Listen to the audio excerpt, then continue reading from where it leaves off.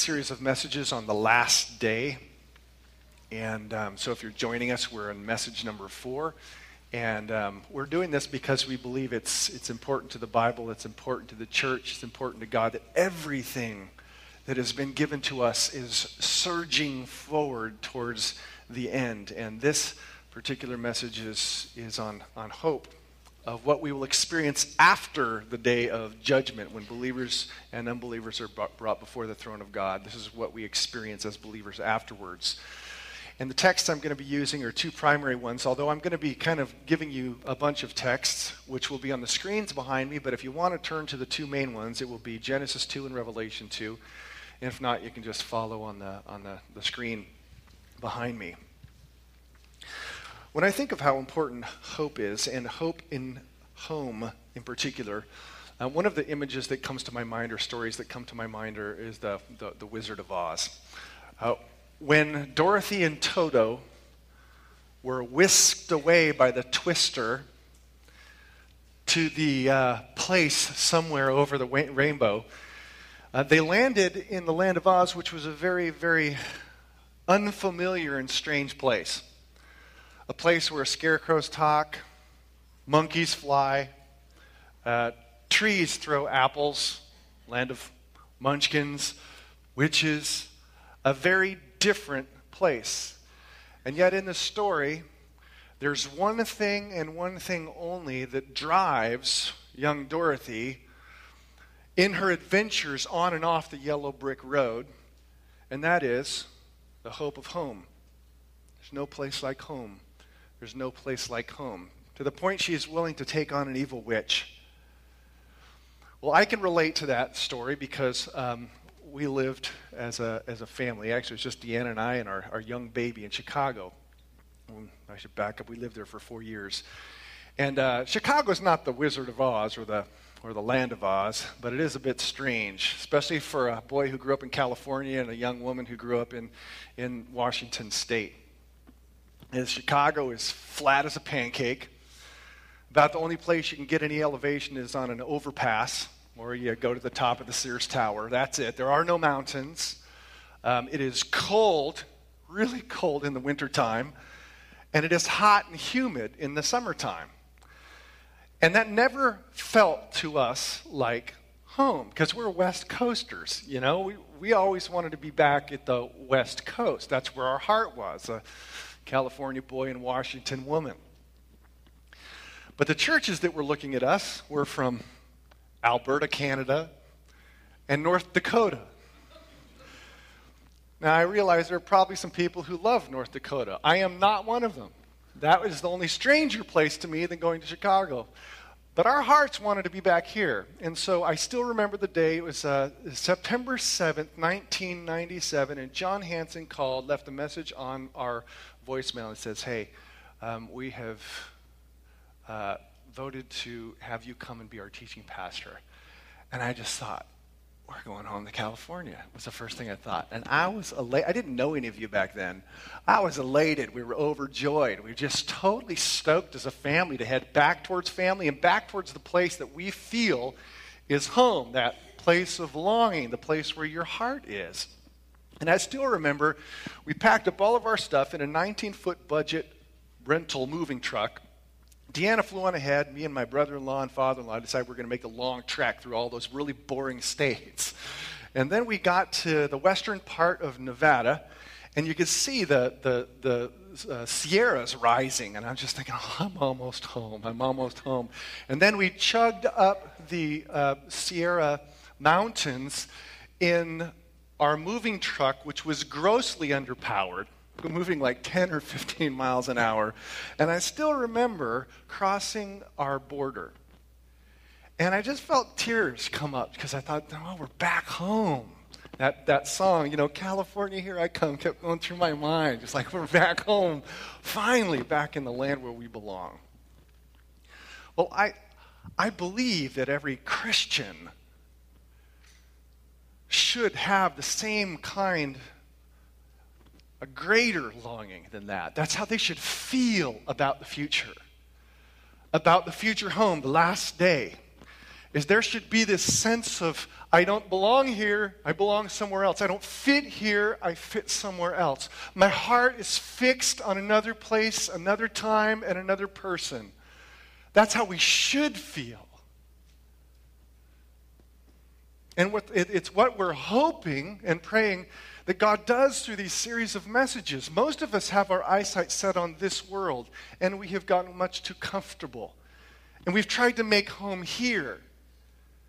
But we'll never be faithful unless we long for and we look for and we yearn for the home that the Lord has promised to us and died to bring us.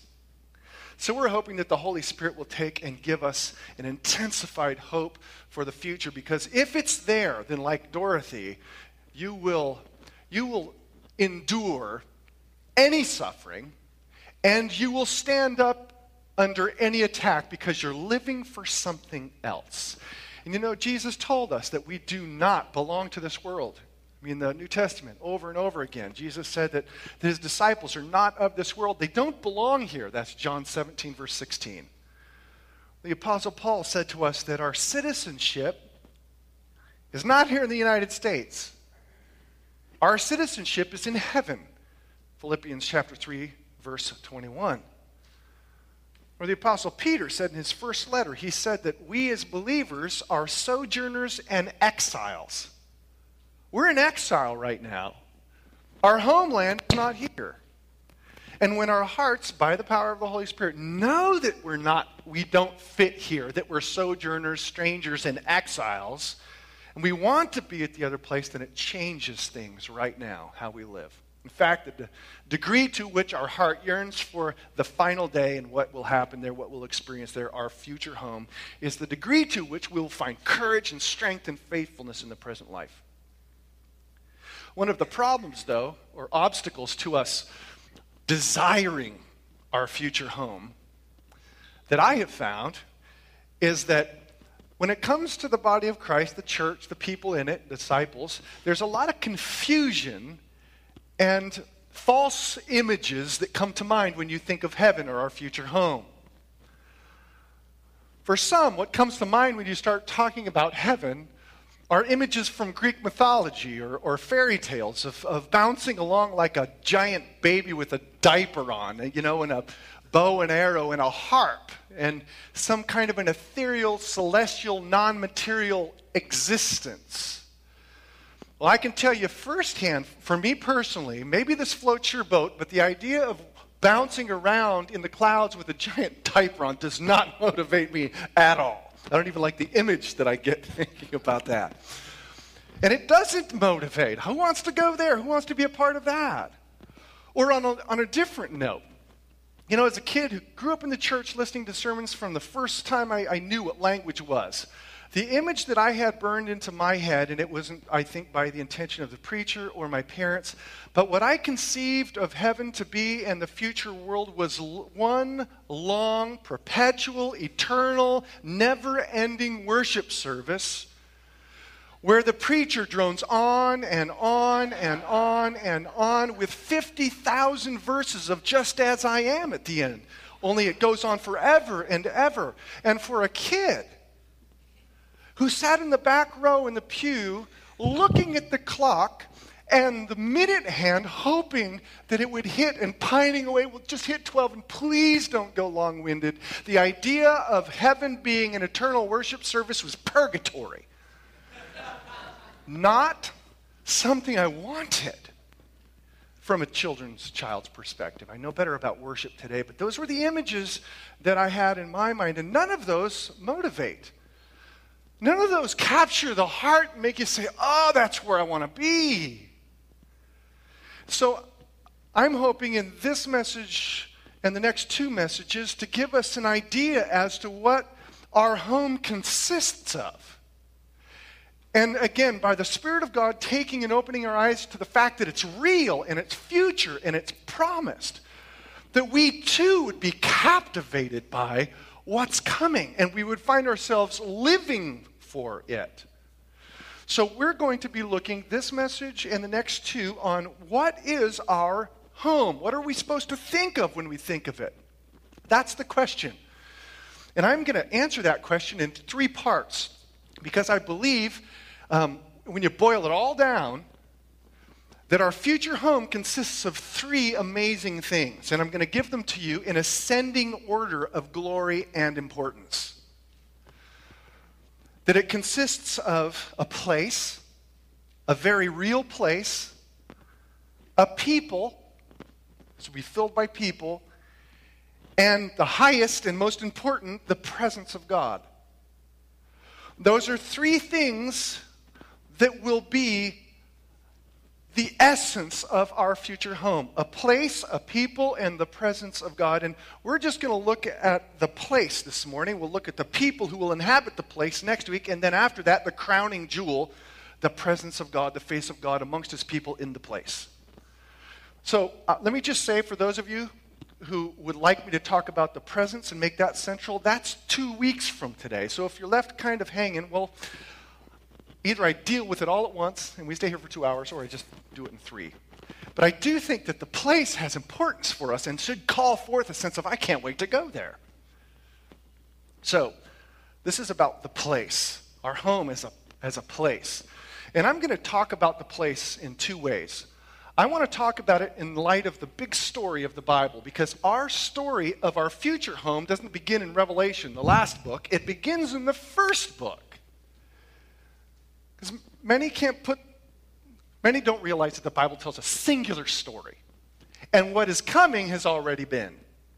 And then secondly, to give you some ideas about what we can think about and anticipate and dream about and long for about that future place. Those 2 things. So first, the story. I simply want to kind of give you a thumbnail sketch of the story of home. And you'll see that it permeates the entire Bible. It starts at the beginning and ends at the end. Our first home, we're told, and by the way, Genesis is an interesting book because in chapter 1, it's almost like rapid-fire machine gun approach. It just tells you he created light and so forth, light and stars and animals and so forth, all in chapter 1. But then at the end of chapter 1, it starts to go into slow motion and talks about humans. The creation of humans is the crowning achievement, bearing the mark of God. But then it slows down really slow and gives us a second look at the fact that God made us a home. So all of creation is summed up in 1 chapter, but then it talks about the creation of our own home, namely the Garden of Eden, and in a whole chapter slows down. And this is what our first home is described as, our primal first home of perfection. Genesis 2, 8, and 9. Now the Lord God had planted a garden in the east, in Eden, and there he put the man he had formed. And the Lord God made all kinds of trees grow out of the ground, trees that were pleasing to the eye, good for food. And in the middle of the garden were the tree of life and the tree of the knowledge of good and evil. Now a couple things just to note in that opening description of our first home in the Garden of Eden. One is that the Lord created it from beginning to end. He's the one who planted the garden. He's the one who put man there. He's the one who made all kinds of pre-selected trees to grow, trees that would bear fruit, that were good for food and good for the eyes. In other words, God is the one who created the home. That will echo all the way through the Bible. Second thing to notice is that it's fully furnished with beauty, with bounty, and fruitfulness, pleasing to the eye, pleasing to the taste, completely sufficient. So he fully furnished our first home. Didn't just create it, fully furnished it. And then another thing to note is that it was a physical place. A real place with real fruit trees, not imagined fruit trees, real fruit, not imagined fruit, things that could be tasted and smelled and seen and experienced. That Adam was given a real wife, not a phantom wife, a physical wife. It's a physical place. Well, I should back up and just say, the interesting thing, though, in terms of the description of our first home, that has, for a long time, it mystified me, was the fact that there was so much verbiage given to the coordinates, the geographical coordinates of where it was. So a guy who's writing on papyrus, and not with a Bic pen, who doesn't waste words, took the time after those verses I just read about the garden and tells us where it is. As if that's supposed to be important. Follow me here. I just want you to hang, because there's fruit on the other side of this, and hopefully it'll affect your heart. That the writer, after talking about God planting the garden, put a man in the garden, and allowing fruit trees, causing fruit trees to grow, he describes the location of it like this. Genesis 2:10-14. A river watering the garden flowed from Eden, and from there it was separated into 4 headwaters. So now one river turns to 4. But Eden is the source.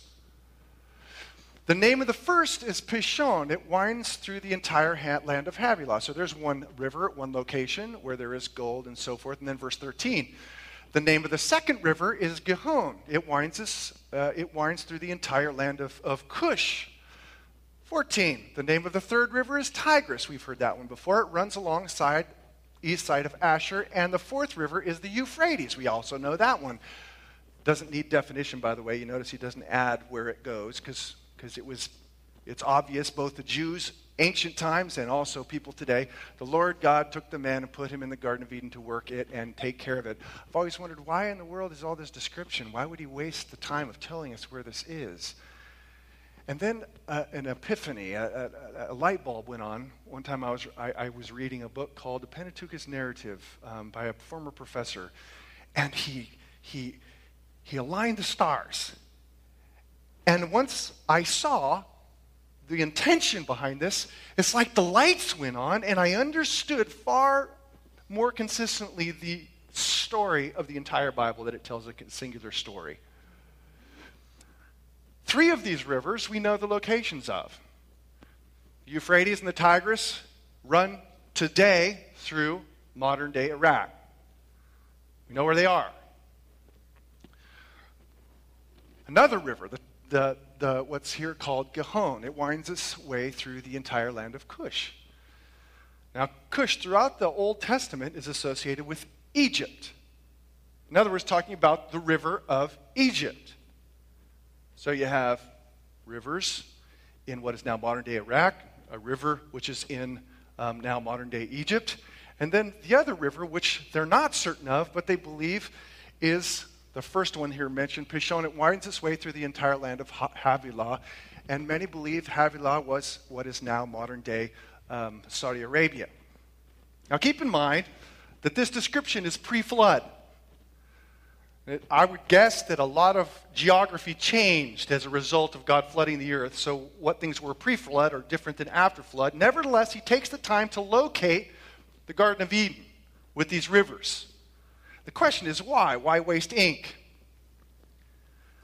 But when you kind of place those rivers in their respective zones, in the north, you have Euphrates and Tigris, and you have Havilah in what is now the Saudi Arabian peninsula, and then you have Cush, which is Egypt. You see right down there it says Cush in that circle down below.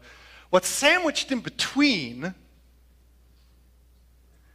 is the modern-day land of Palestine, or the land which would be called the Promised Land. I'll tell you the significance of that in a moment, except to say that it's important to the story of our home. Back to Adam and Eve, you know the story. They made a fatal, critical, cataclysmic error, and instead of listening to the voice of the God who loved them and furnished a home with fruit and beauty, they listened instead to the voice of a liar, and they rebelled, and they were exiled. They were driven out of the garden, and angels protected the garden so nobody could get back in. And mankind has been in exile ever since. In effect, we're homeless, which is why no matter how much you try to make this life home, it always feels like something's missing, because we are fundamentally, as a race, in exile. We have been exiled from home. But as you've come to know the Lord is one who pursues in mercy people undeserving of his love. And so what he does, as history unfolds, the history of the Bible, he chooses a man out of all of the pagans of the time, a man by the name of Abraham, and he gives him a promise. And that is, by the way, the second kind of part of the story of our home. is that he picks a sinful man and he makes a promise to him. Now keep Genesis 2 in your mind. He comes to Abraham and he says, gives him a promise saying, to your descendants, that is to the Jewish people, I give this land from the river of Egypt to the great river, the Euphrates. Those are two rivers mentioned in Genesis chapter 2.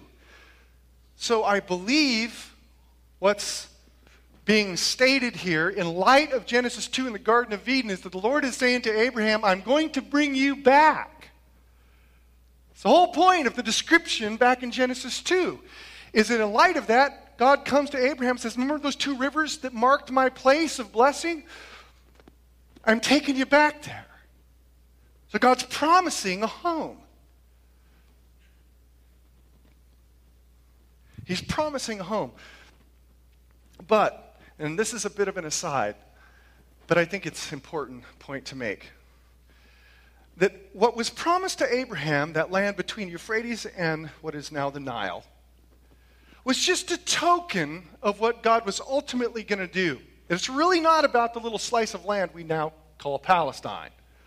Because when Paul interpreted the Old Testament promises, this is how he interpreted them.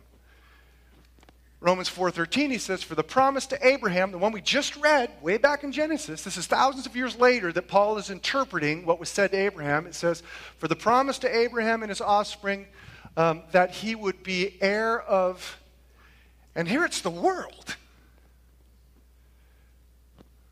The world. So Abraham was given a little promise, but ultimately that promise would include the entire planet to be our home. Now back to Abraham, he understood it in the confines of some rivers.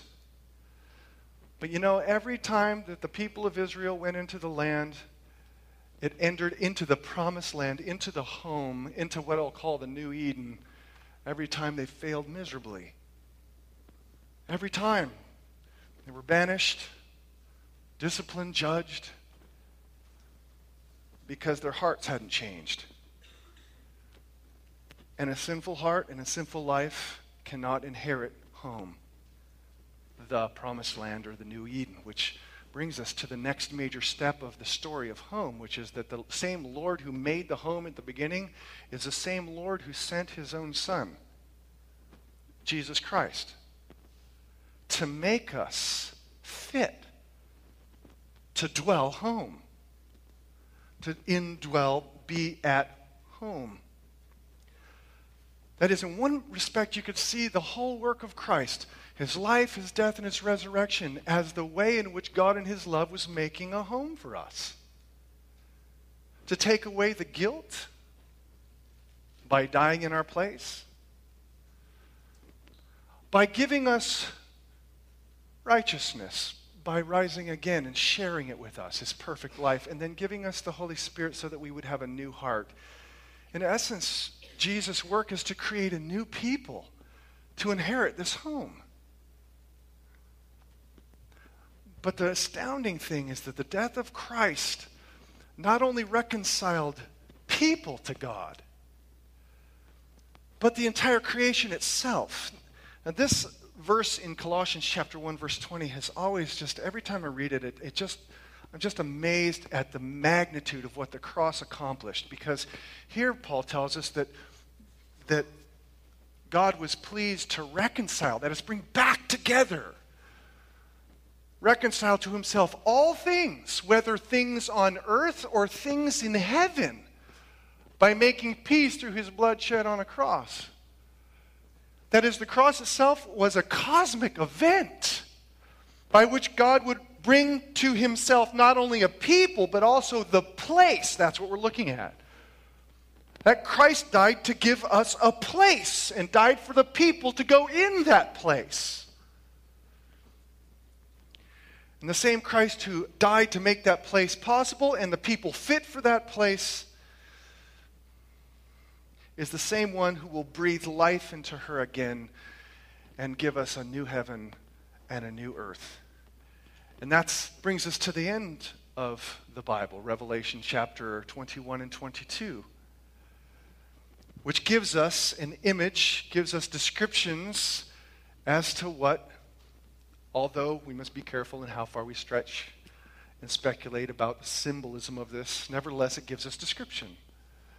Where we read at the end of the story, then I saw a new heaven and a new earth, and the first heaven and the first earth had passed away. The entire cosmos will at some point cease. And then I'm going to skip to chapter 22 for obvious reasons. It reflects Genesis 2, where it says, Then the angel showed me the river of the water of life, as clear as crystal, flowing from the throne of God and from the Lamb. There's rivers, like Genesis 2. Down the middle of the great street of the city, on each side of the river, stood the tree of life. Well, there we go, once again, bearing 12 crops of fruit, yielding its fruit every month. And the leaves of the tree are for the healing of the nations. No longer will there be any curse. The throne of God and of the Lamb will be in the city, and his servants will serve him. They will see his face, and his name will be on their foreheads. There will be no more night. They will not need the light of a lamp nor the light of the sun, for the Lord God will give them light, and they will reign forever and ever. See, when all is said and done in the Bible ends where it began. It began with a garden, and it ends with a garden. Rivers, life, blessing, fruitfulness, abundance, and beauty. So in one sense, you could say that where we're headed is not that much different than where we are. Then in another sense, you could say that we're going to a place that we have been and have not been. Because it will carry with it the familiarity of the first earth, but at the same time, some differences. So let me come back to the question. That's the story. I just want you to see home is from beginning to the end of the Bible, how God is doing and purchasing and will one day recreate for us a home from beginning to end. But what does it look like? Like, that's the question. What are we to think of if it's not babies bouncing on the clouds or long, dirgy kind of worship services with pews and pulpits and preachers going on and on and on? What is it? Well, let me preface what I'm about to say by saying that any time we talk about what lies beyond judgment, the final day, and the new heavens, new earth, it must be with a certain sense of tentativeness. Can't be dogmatic on it. At the same time, I want you to remember we're focusing on the place right now. We'll focus on the people and then the presence of Christ in the weeks ahead. So let me just say a few things, and I'm hoping that you'll let these fill your heart and mind, that this is what I should be thinking about my future home that Christ purchased for me. One thing that I think that we can say is this: that the new earth, where we're headed, will retain its identity, yet gain an entirely new eternal quality. Let me say that again. The earth will retain its identity, yet gain an entirely new eternal quality. Now, the basis for this is in Christ himself. Now, follow me. The only thing in the Bible, the only person that we see or have recorded in the Bible, the transition or the change that happens pre-resurrection to post-resurrection, is Jesus himself, his body. And there is an identity that's retained when he transfers over to the new resurrected life, but there's also dissimilarity and differences. So, follow me here. Before Jesus died, or up to his resurrection, I should say, Jesus possessed a body that had within it the same weaknesses as the rest of the weakened creation. Now, let me be clear in what I'm saying. Jesus was perfectly 100% sinless, perfect. And yet the body that he was in was capable of perishing. It was perishable. It could suffer, it could bleed, and it could die. Like the earth we're living in right now. It can suffer, it can bleed, figuratively speaking, and it will die. But after the resurrection, when Christ is raised in glory and exalted, he is raised, to use the words of Paul in 1 Corinthians 15:42, he is raised incorruptible or imperishable. The body he has after, the physical body he has after resurrection is impervious to pain, cannot bleed, cannot die. So it's reasonable, if we're looking for what's going to happen in the future, to use Christ as the key of understanding that as best as possible, because he's the only one we see going through the transformation in Scripture. But at the same time, what I want you to notice is, while there's a difference, Jesus is still Jesus. He still retains his personality. The disciples, for the most part, can still recognize him. That he has raised a male, a he. He has not raised an androgynous it. That is, he retains his gender, as will we.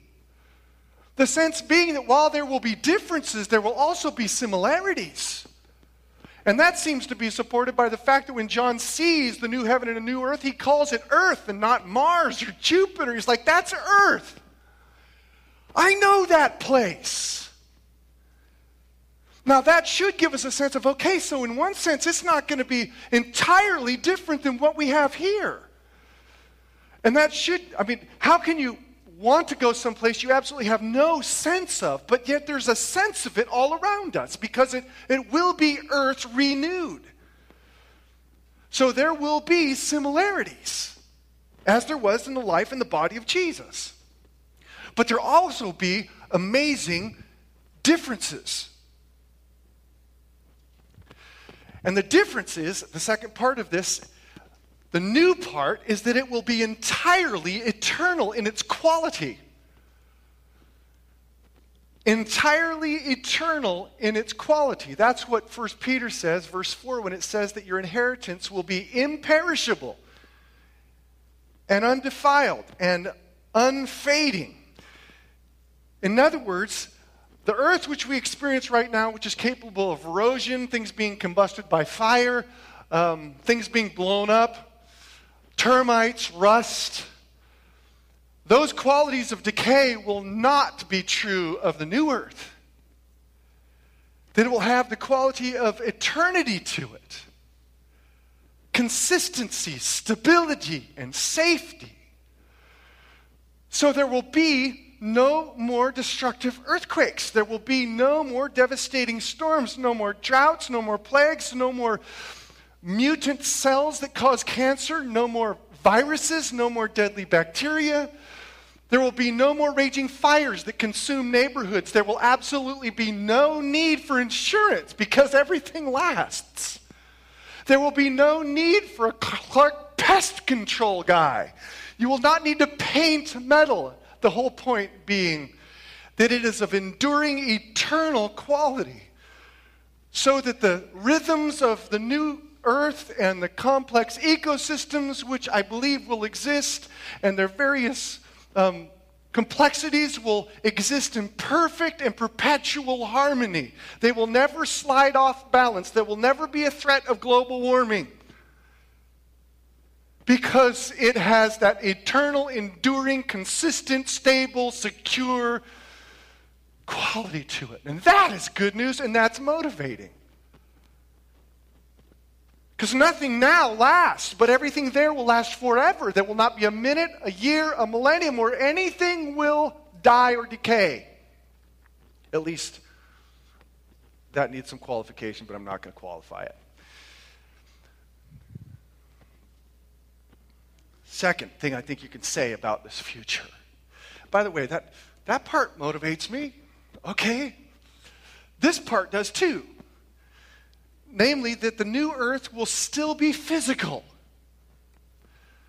Not phantom, not merely ethereal, but the earth will still be physical, yet glorified by the presence of heaven. that it's still going to be a physical place. As Jesus had a physical body before the resurrection, so he was raised in a physical body. A physical body that could eat and drink, be touched and touch, which tells us there's still going to be sight. Jesus still had eyes. There's still going to be sound, and there's going to be smell, and there's going to be touch. Those things aren't going to disappear because it will be a physical new place that we live.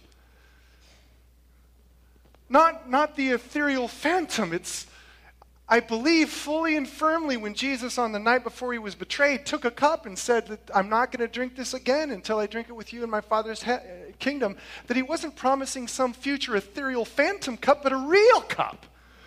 And the wedding supper of the Lamb is going to be a real table with real food, with real people, in a real place. Physical. So all of the things that we enjoy physically on this earth, the smell of flowers, the listening of music, or the waterfall, or the touching of a face, the smell of good food, that all of those things will exist. In fact, they will be amplified by whatever integer, because it's a physical place, and we will still sing with physical vocal cords, giving out physical sounds, because it will be a physical place. So we are to envision a physical place, but also beyond that, and what makes it different is that physical place will be indwelt or glorified by the fact that heaven exists there. Earlier in chapter 21 of Revelation, we read this, and part of John's vision. He says, in his vision, he sees the holy city, New Jerusalem. That's the place where God's presence dwells throughout the Old Testament. Coming down out of heaven from God, prepared as a bride adorned for her husband. The sense of it is that heaven, the skies roll back, and that which separates heavenly from the earthly disappears. And heaven and earth become one. The spiritual and the physical become one. Right now, there are two different spheres of existence. The people who have gone before us in the faith, who have died, they live in a different sphere of existence we call heaven. Meanwhile, we live down here, but we are separated by those two spheres.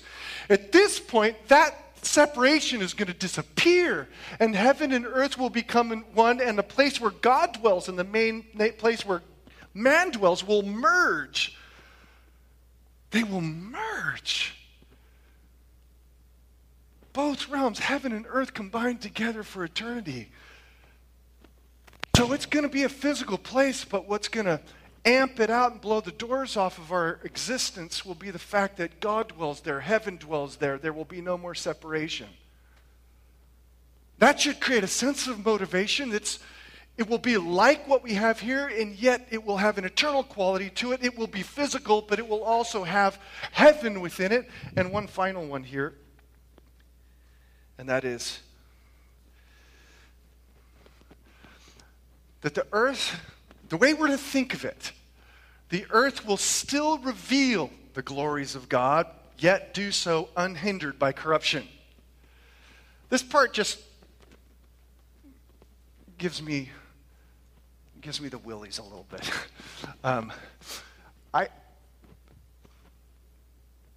We're told in Scripture that one of the things God wanted to do in creating everything with all of its complex beauty, design, artistry, is to wow us.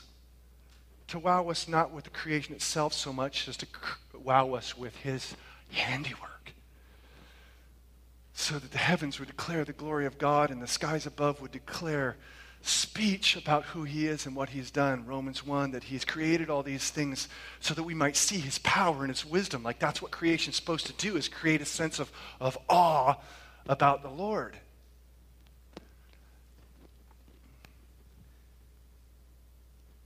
But what we see around us right now, which is so amazing and so majestic, is right now in bondage.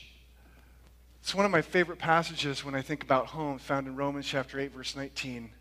This is the last text. It just says here, for the creation waits.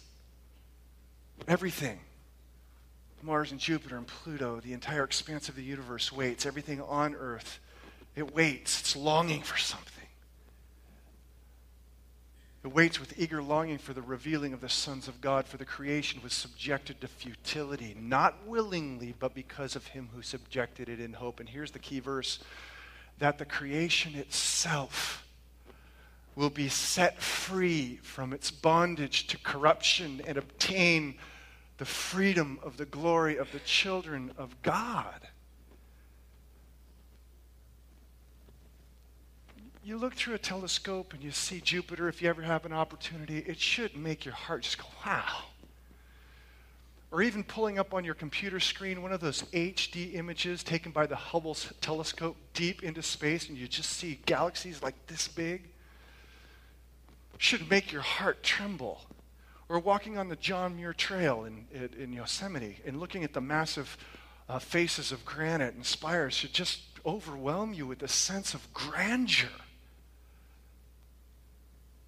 Now, I don't know what this means, but Paul tells us that those things currently are in bondage. The things that just make the heart tremble, like standing in a grove of redwood trees in Calaveras County and looking and just going, wow, this is amazing. They're in bondage, chains and shackles. So if we are wowed by the greatness of things we see now, then what will happen when the Lord, at the resurrection of the children of God, unshackle creation, takes the chains off? My imaginings and speculation, but there will be no place that we will look in all of creation where we will not be utterly blown away by the handiwork of God. Every moment, no matter where we look, we will see his glory reflected, and it will be a worship moment. You won't get away from it. Everything will be euphoric, overwhelming as you behold creation, and you will not see with corrupted eyes any longer. Not by distracted hearts, you'll see it all full technicolors, like going from the old black and white with snow to HD TV. Amazing. So listen, here's the thing. If these things that the Scripture teaches us about our home, the Holy Spirit brings into here. And I need it in here, just like you need it in here, not just here, but here. Then, as it grows and as it matures and as it increases in longing, then we'll find ourselves like Dorothy and Toto on this narrow path, willing to endure whatever is thrown our way, in addition to the fact that it will pry our white-knuckled fingers off of this life and allow us the freedom to say, I'm so much more looking forward to that than what I have right here. And we'll be able to live with freedom and sacrifice, knowing that we have a home, a place in which to live that will be beyond imagination, a physical place full of heaven, eternal, and shouting at us the glory of God.